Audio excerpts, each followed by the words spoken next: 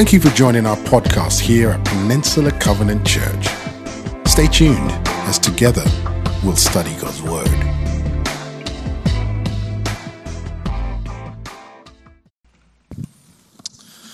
Good morning, PCC.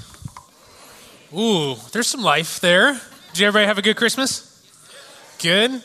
Hey, it is great to be with you as we wrap up, as Peter said, our December 2019 final message in this Christmas present series. And we've been talking about things that we need to let go of. And so let's talk about something really easy, which is bitterness. So that's how we're going to end today is, hey, how do we let go of bitterness, right? We also have kids with us because it's Kids Sunday. And kids, I'm going to need your help here in a little bit because this is actually for two of you. Okay, so I'm going to need two people's help here in a little bit, kids. So if you got PJs on and you're ready to help, I might need you on stage. So I'll call you up in just a second. But one of the things that you need to know about this conversation is, for me, I deeply believe in the reality of who Jesus is. I believe he's God himself. I believe he's transformed my life, that in that transformation, there is a greater kingdom, a greater way of living that we're called to. And I actually believe the Bible is not just a list of moral rules, it's God's very breath. So you're getting that from me today. If you're with us and visiting and you're just saying, hey, I'm here with family, or I'm just kind of checking out, I want to be able to share with you a little bit about really what those of us that call ourselves Christ followers believe in. And so we'll be talking about that throughout the day. Now, bitterness. Where do you really want to start with that conversation, right? I don't know about you, but Christmas always brings out some of the best marketing and commercials. My wife's a brand strategist, so it's always fun to watch things with her and hear how she processes things. I'm usually the guy on the couch that says, well, that's dumb. For example, every year there's this one commercial, Lexus puts it out, right? It's this one. And if this is you, great, but I've actually never met this couple. I've never met the couple that had the car in the driveway in the snowy cabin resort on Christmas morning. I've definitely never been that person, but it's one of those moments. I laugh at this every year because for me, here's why. There's a bit of marketing strategy within this that goes, hey, this makes Christmas great. And we, as parents, have to wrestle with this with our kids because what happens around Christmas time is the Christmas list. And if something isn't provided under the tree or in the stocking that's on that list, what can happen to kids? Come on now, it's okay. We can talk in church. Yeah, there's devastation. I love that word, Marty. There's this, oh my goodness, what really happened? If you're with us on Christmas Eve, Gary asked the question of kids. Well, actually, Monica and I did. We asked the question of kids, what's on your Christmas list this year? And we heard a bunch of different things like robots and airsoft and Nerf and Legos. The question this morning could be, did you not get something you really wanted? Kids, let's put you on the spot here. Did you not get something you really wanted? What did you not get that you really wanted? A camera. You did not get a camera. Are you doing okay this morning? Yeah? What would you like to do with the camera? Take a lot of pictures. Yeah. Here's what's crazy. That is now a camera, right? It's interesting. Borrow mom's phone. I'm going to let mom give you permission to take pictures today, okay? All right, we'll see how that goes. But no, it's interesting, right? There's these moments that we want certain things, and if we don't get them, there is devastation, there's frustration. For me personally, I would never want the Lexus in my driveway. Nothing against Lexus. I am a Toyota fan. I would prefer the Airstream. So if you're looking for a last-minute gift of someone that didn't get an Airstream in their, driveway, feel free. 2642 Carolina Avenue. But I do have to tell you about something that happened to me when I was 10. 10-year-old Danny really wanted the gift that was going to make his world amazing. In fact, it was going to make me be the best self I would ever be. Because 10-year-old Danny had been watching marketing ploys, knowing that this is the gift that will make my year end amazing. And when I go back to school after Christmas break, I will be the 10-year-old that everybody else wants to hang out with. Not that I wrestled with insecurity growing up about people wanting to be friends with me, but I had an obsession about this. An obsession that absolutely was going to make or break 10-year-old Danny. I'm 39. It's 29 years later. It's a little bit of a little sore memory. Here's the gift. This was it right here. WWF Wrestle Buddy. Here's why. It stood all of 2 foot high. It was full of stuffing that you could beat up, and you could do the people's elbow. You could do the Rochambeau off the high line. You could do whatever you wanted to do to the Wrestle Buddy, because that's what it was made for. If you really want some fun, go on YouTube and pull up the old Wrestle Buddy video. You will kind of chuckle at going, oh my gosh, that really was the thing. But here's the deal. I did not get this.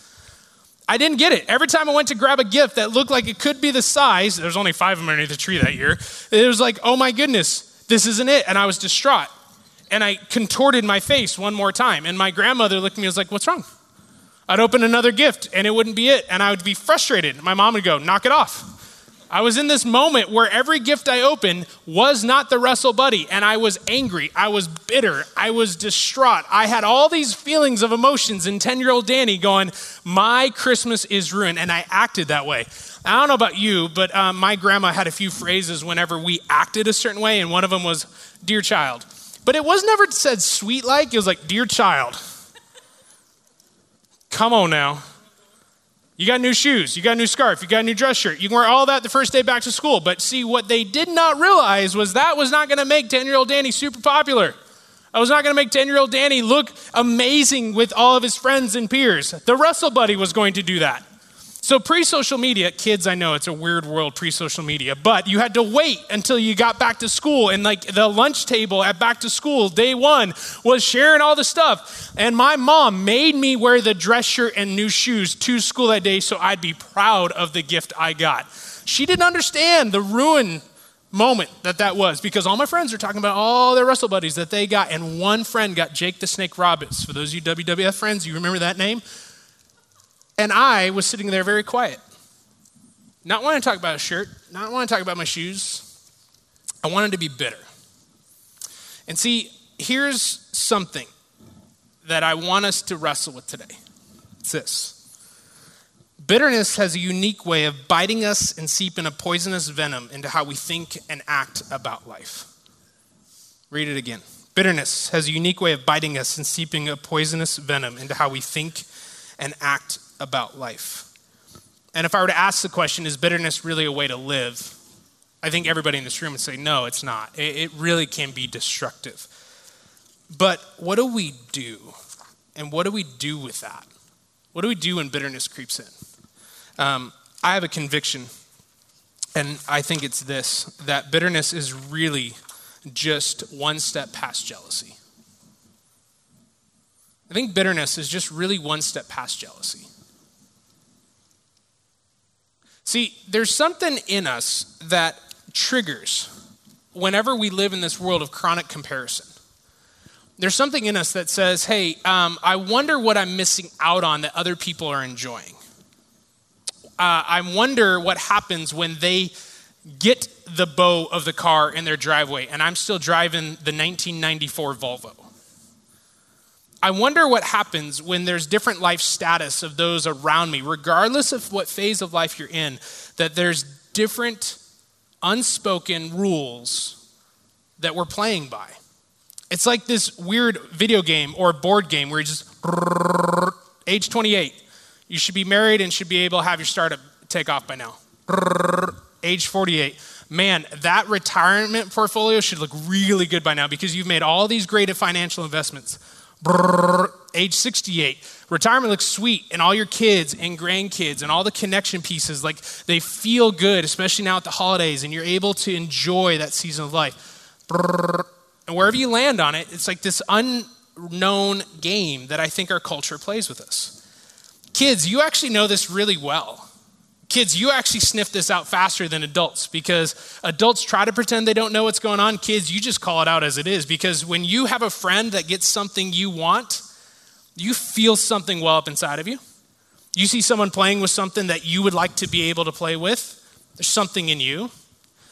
You were a really good athlete at a point in time and all of a sudden you see someone else make the team that you didn't make. Something wells up inside of you and it's jealousy. And kids, often you don't know it's jealousy until someone points it out. And this morning, we're going to call that out. That bitterness is one step past jealousy. So what are the triggers that we need to be aware of? All right, I need 2 kids. I need 2 kids. You guys, come on. You guys are already on stage dancing. You're going to stay. Come on up, Lofgrens. Here we go. All right. Oh, crushing the PJ jammy morning. Okay, here, we're going to have one of you stand on. What's your name? Devin and? Ginger. Okay, Ginger, you're older, so we're going to let you, because I'm an older brother as well, you get to decide what box you get and what box your brother gets, okay? All right? So, do you want the Santa Claus? No, you want the snowman. Okay, hold on to that just for a second, okay? You're going to hold on to that. Now, both of you, do you like chocolate? Yeah. No allergies? No. Okay, good. All right. Here's what I need you to do.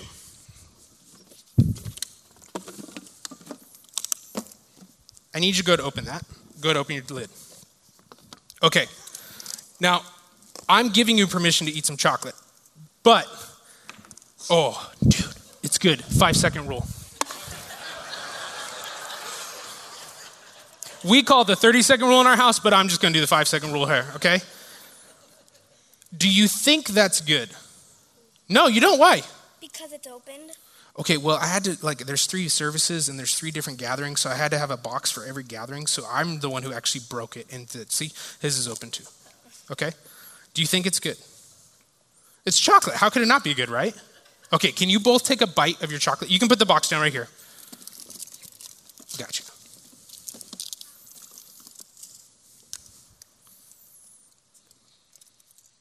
There's a smile there. How is that? How's that? Is it good? Yeah. Can you let your sister try a bite of that?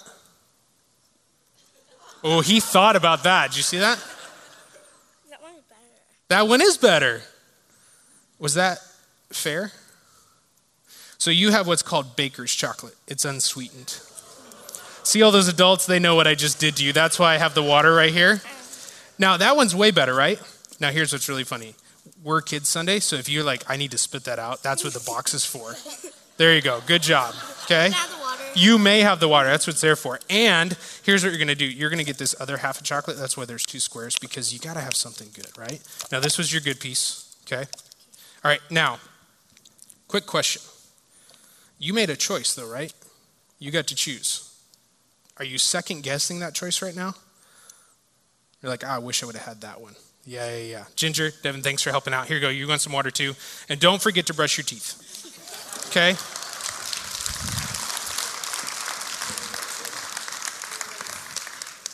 Sometimes jealousy can come from a simple choice we made.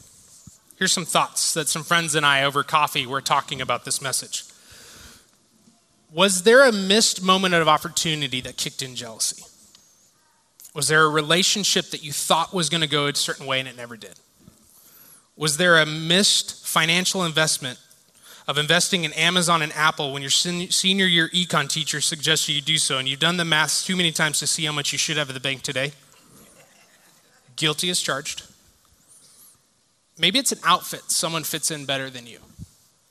Maybe it's a family dynamic you have to deal with that no one else has to deal with.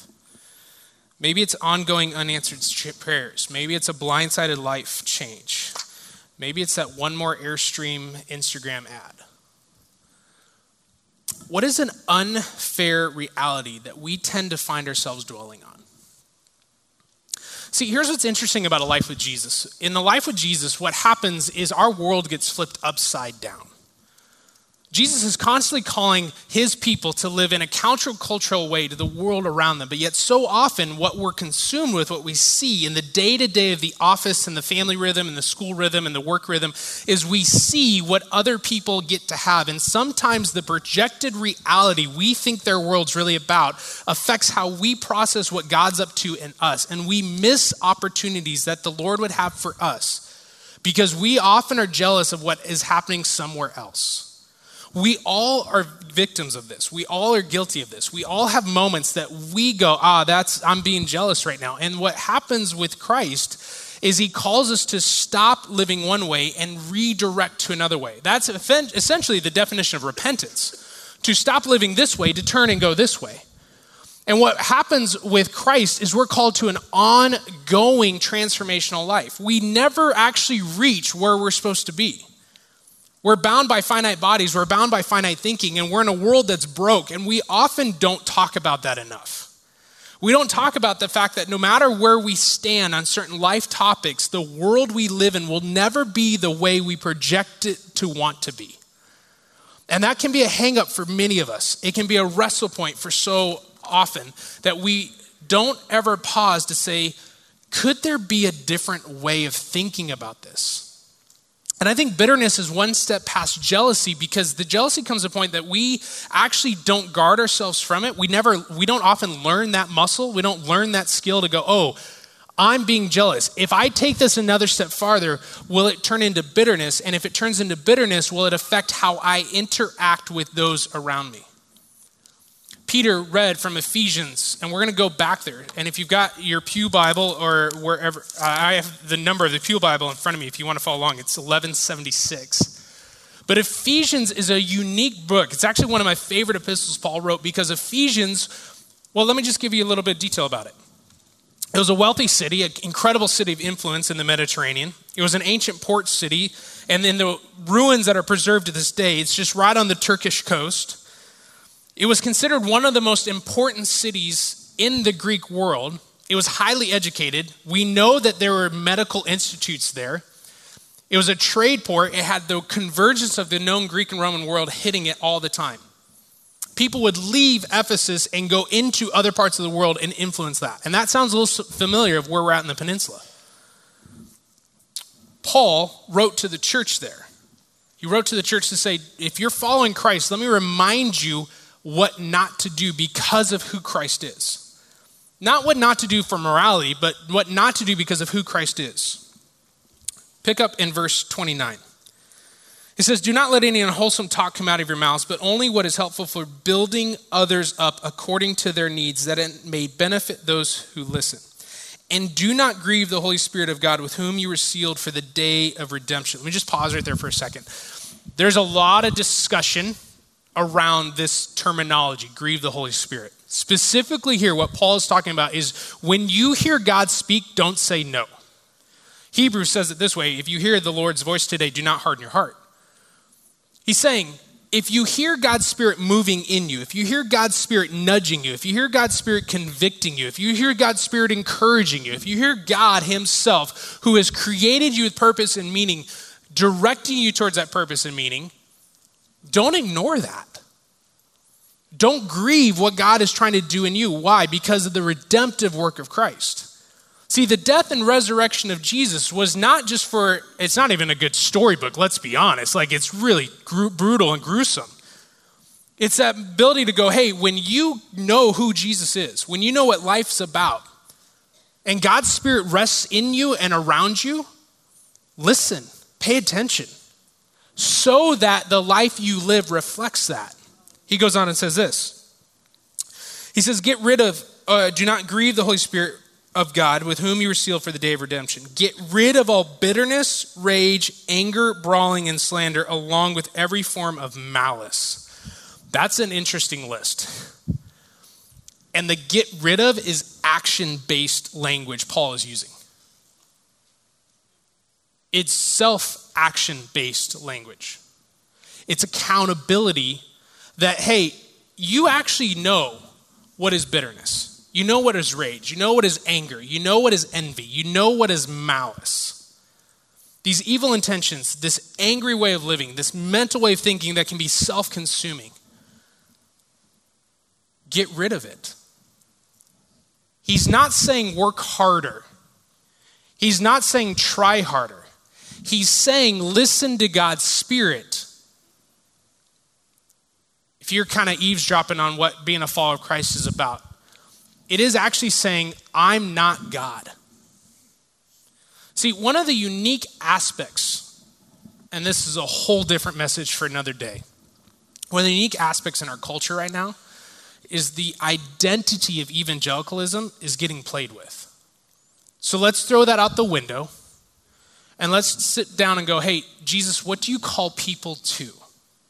Because if you're God who created life, and you created life for a purpose, and in purpose and meaning, there's actually fulfillment. And if you're the pinnacle of that fulfillment, then we're going to walk that backwards. When we follow you and we have purpose and meaning and we know our identity is in you, then what you say and where you lead, we're going to obey. See, being a follower of Christ means that I'm going to obey who Christ is, not the projected ideal of what I want it to be. And it's really challenging because what we see in our world is like, yeah, but you should get this. You should have this. You should be entitled to that. And that's a hard spot to sit. And that's why living counterculturally with Christ, it's not about try harder, it's not about do more. It's about being obedient. And being obedient, we sit back and go, hey, if with Christ's help, I can be transformed, then what does my life look like? And that's where Paul says, and what we can know is verse 32 says, be kind and compassionate to one another. When I'm jealous, it's hard for me to be compassionate for another human being. When I know the bitterness in me over certain life dynamics is a controlling mental way of thinking and how I act from it, it's really hard for me to look at another human being and honor them with compassion. Because bitterness and jealousy comes first. But if I can look at another human being and go, man, the story that you're living out with Christ, that's an amazing opportunity that you have to honor God that way. When I look at another human being and go, man, the life that you're living and you don't know Christ, the riches of the world doesn't matter if your soul's in turmoil. But see, when I'm also able to forgive one another, why? Just as Christ forgave me. This is the pinnacle of what Paul's writing about. Because of what Christ has done in you, your life should be different.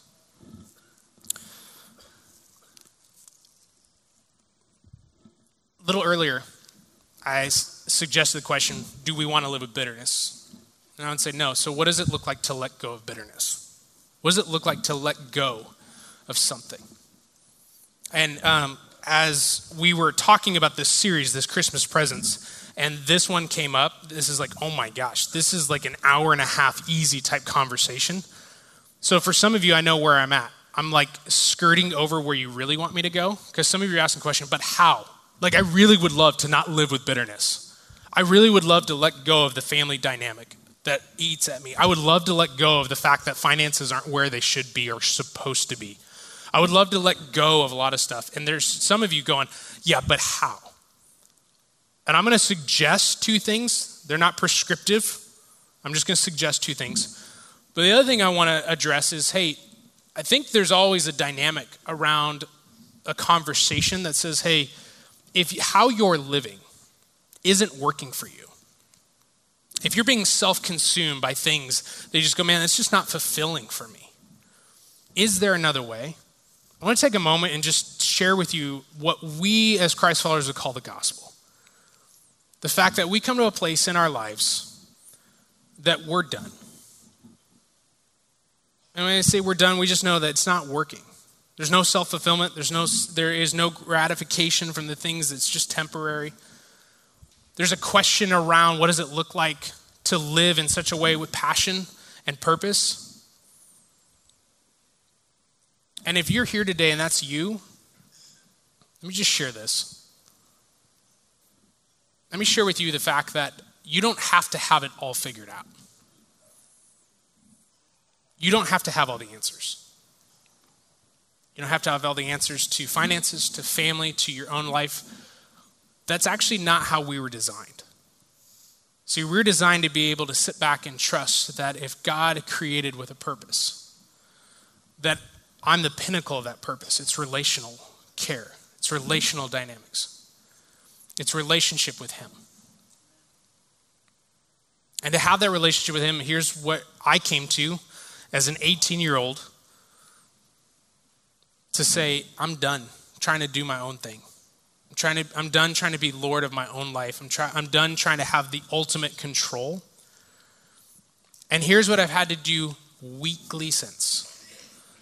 God, I'm not God. I'm not you.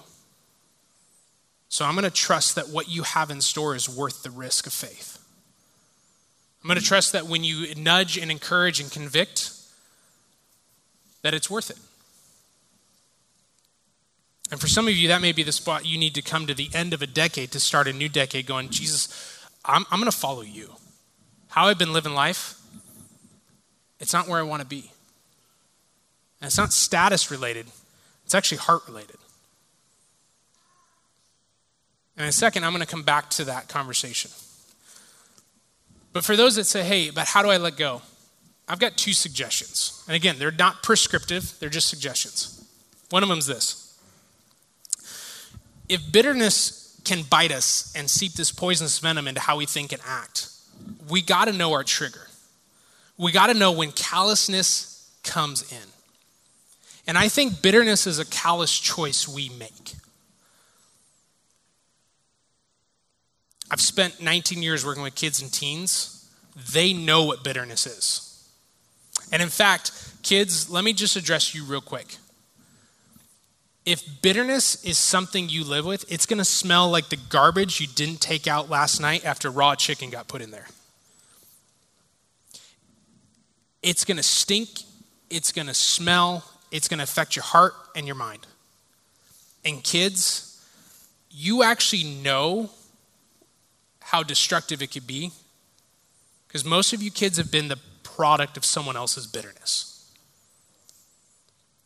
But kids, what you need help with is you need adults, peers, you need healthy parents, guardians in your life that go, hey, let's stop and pause. Where's this coming from?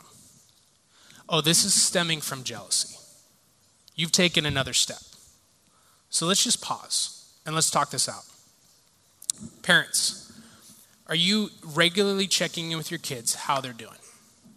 Parents, are you regularly checking in to go, hey, what does it look like for you when they get angry, frustrated, they get jealous over things, to actually talk that out? For the rest of us, who in our life can we trust with that conversation?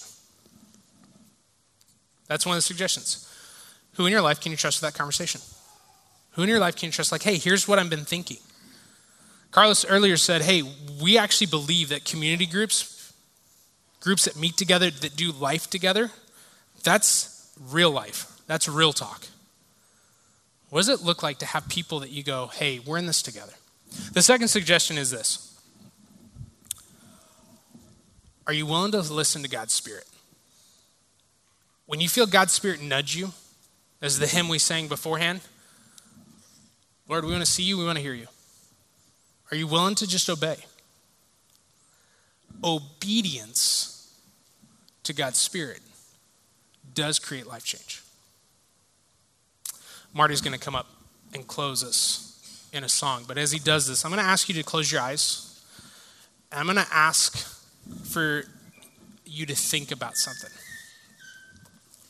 Often we ask for a physical response just because the thoughts in our heads can be misleading. And sometimes putting a physical response to a mental action allows it to be real. That's a moment we can go, oh, I remember this spot.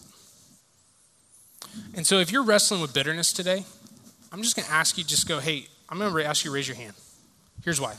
I want to pray with you throughout the day. Eyes are closed. No one's peeking around. I know there's a vulnerability in that, but if you're like, hey, I'm wrestling with bitterness, we'd love to be praying with you.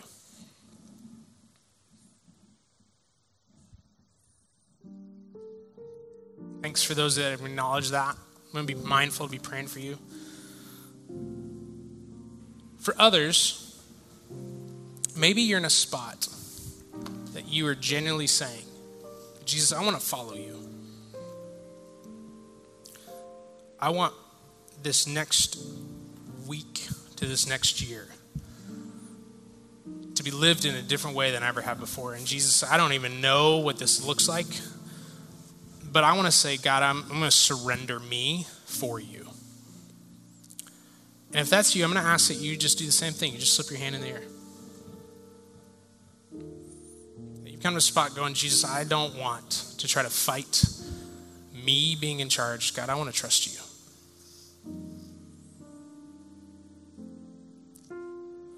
Lord, on behalf of the fact that you are God and you've created, we thank you for the day that we have. and the conviction of your Holy Spirit. And we thank you, Jesus, that what you're up to is full of joy and peace. And Jesus, we want that. God, as we close out a decade, we look forward to seeing how you're going to move in the next. But God, even just today, may you show us where jealousy and bitterness outweigh the peace that you can give. We pray this in your name. Amen.